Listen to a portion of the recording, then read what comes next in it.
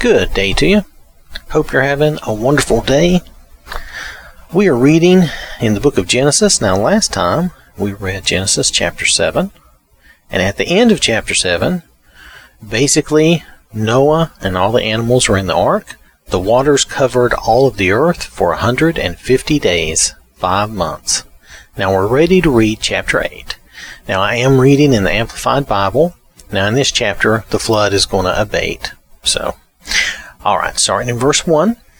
And God remembered and thought kindly of Noah and every living thing, and all the animals that were with him in the ark. And God made a wind blow over the land, and the waters receded. Also the fountains of the deep, the subterranean waters, and the windows of the heavens were closed. The rain, the pouring rain from the sky was restrained, and the waters receded steadily from the earth. At the end of 150 days, the waters had diminished. On the 17th day of the 7th month, 5 months after the rain began, the ark came to rest on the mountains of Ararat in Turkey. Now, there is a note here that this was formerly Armenia, but is now in Turkey. I'm not sure if that makes a huge difference. I'm not a big geography or history person, but just letting you know. The waters continued to decrease until the 10th month. On the first day of the 10th month, the tops of the mountains were seen. At the end of another 40 days, Noah opened the window of the ark which he had made, and he sent out a raven, which flew here and there until the waters were dried up from the earth. Then Noah sent out a dove to see if the water level had fallen below the surface of the land.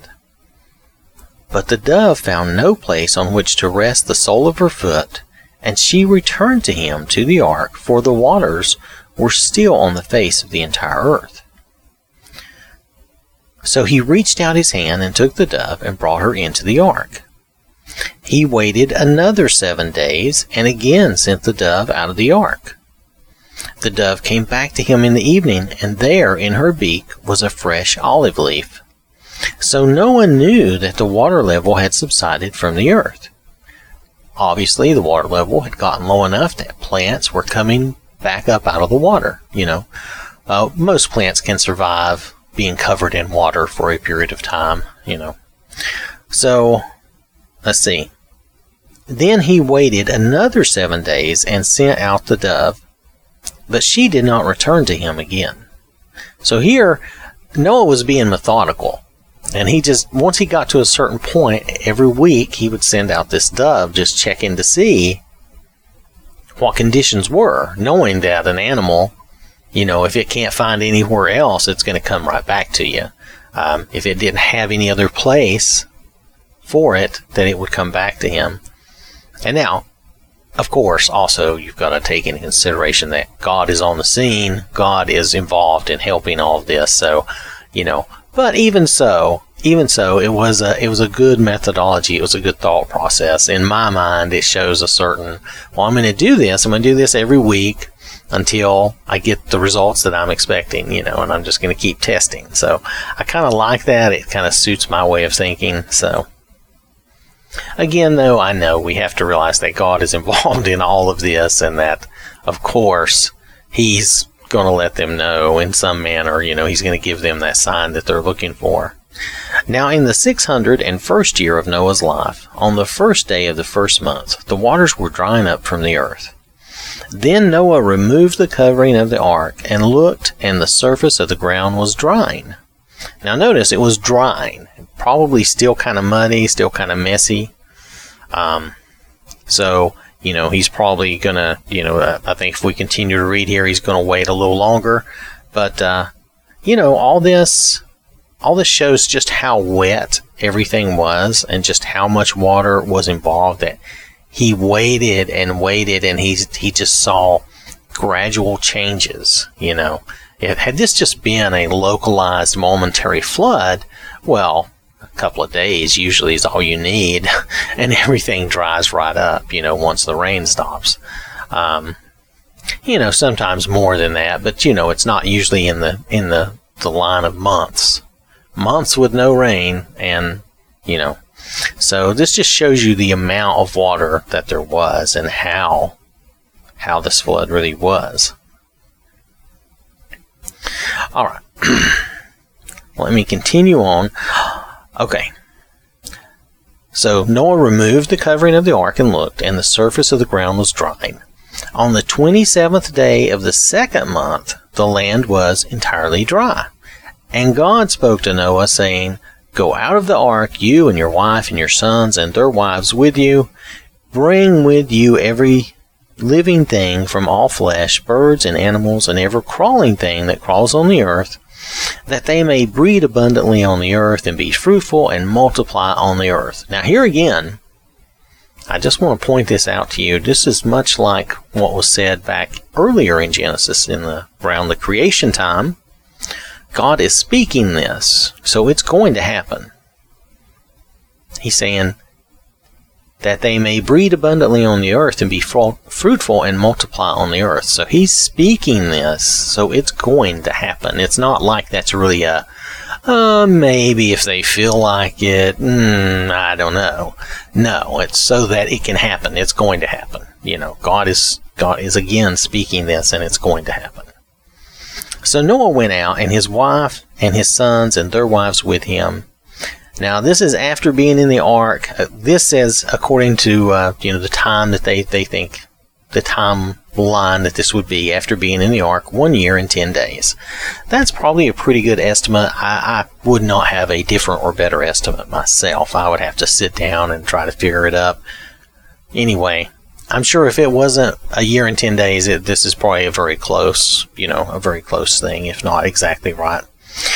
Every animal, every crawling thing, every bird, and whatever moves on the land went out by families, types, groupings from the ark. In other words, they went out like within their own little group safely, so that the lions weren't coming out with the rabbits and chewing up the rabbits and anything like that. Of course, at this time, you have to realize at this time so far, everything is really still vegetarian, I believe, at this point. Let's read on, because I think this is going to change here. And Noah built an altar to the Lord, and took of every ceremonially clean animal, and of every clean bird, and offered burnt offerings on the altar. The Lord smelled the pleasing aroma, a soothing, satisfying scent. And the Lord said to himself, "I will never again curse the ground because of man, for the intense, strong inclination, desire of man's heart is wicked from his youth. And I will never again destroy every living thing as I have done. While the earth remains, seed time and harvest, cold and heat, winter and summer, and day and night shall not cease." Now, I'm going to say this right here because it belongs here. Because God has said this, and you have to note that verse, while the earth remains. Well, we know at some point there will be a new earth, but right now there is not, okay? So while the earth remains, seed time and harvest, cold and heat, winter and summer, day and night shall not cease. These cycles will continue. We are not, even if we pollute our land or do bad things to the earth and mess things up, okay, we are not going to wreck these cycles because they're going to continue. Can we have somewhat effect on these cycles?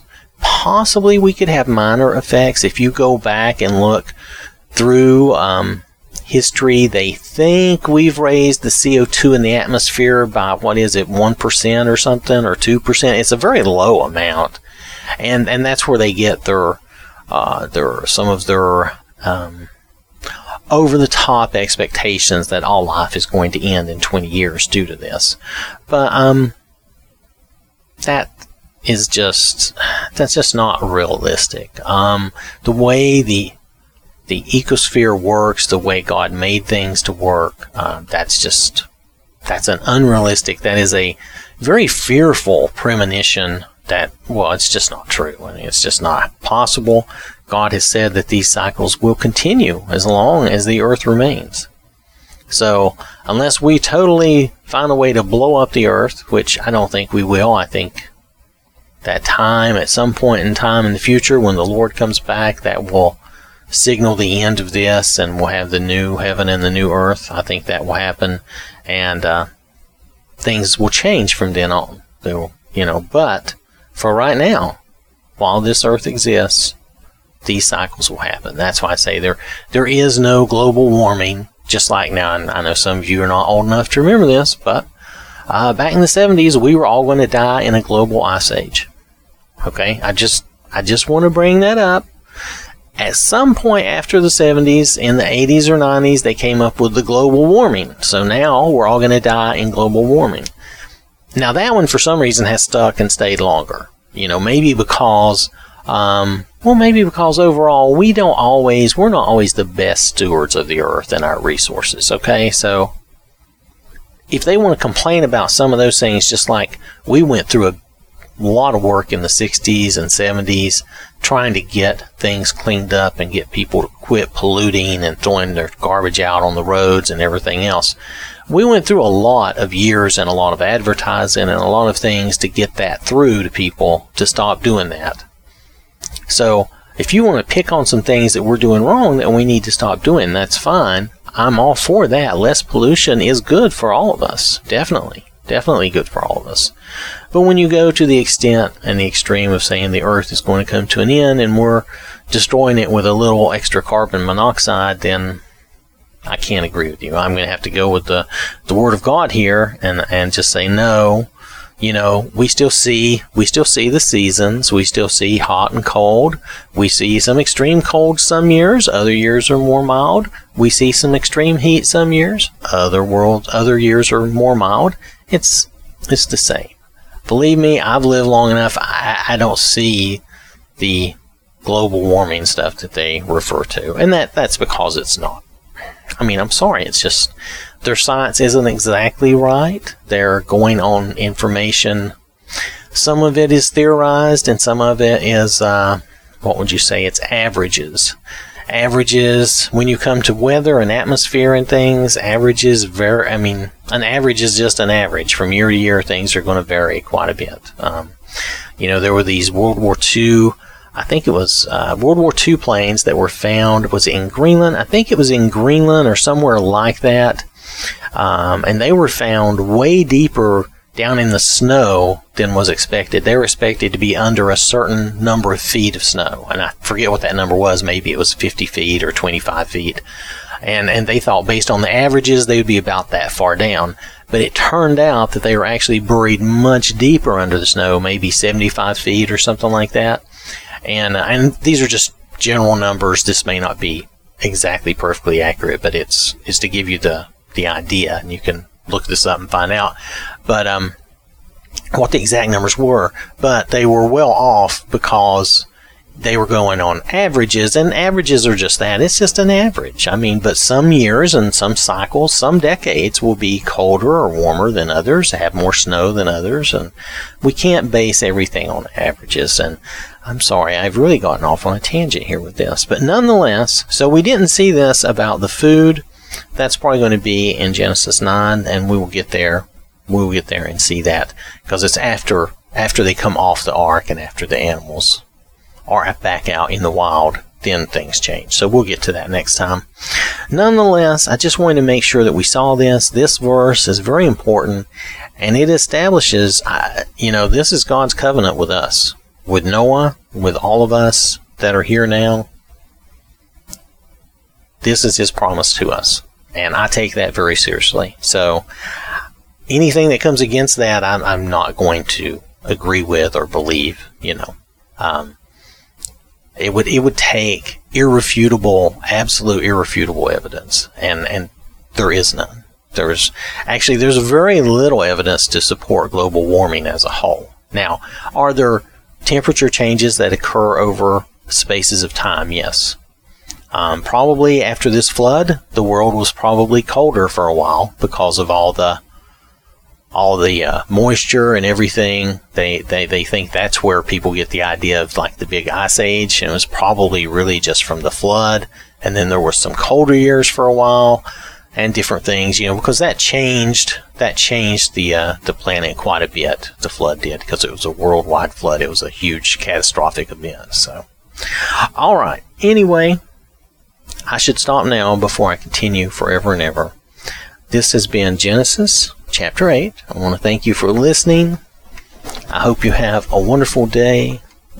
May God bless you and keep you safe. And remember, God loves you.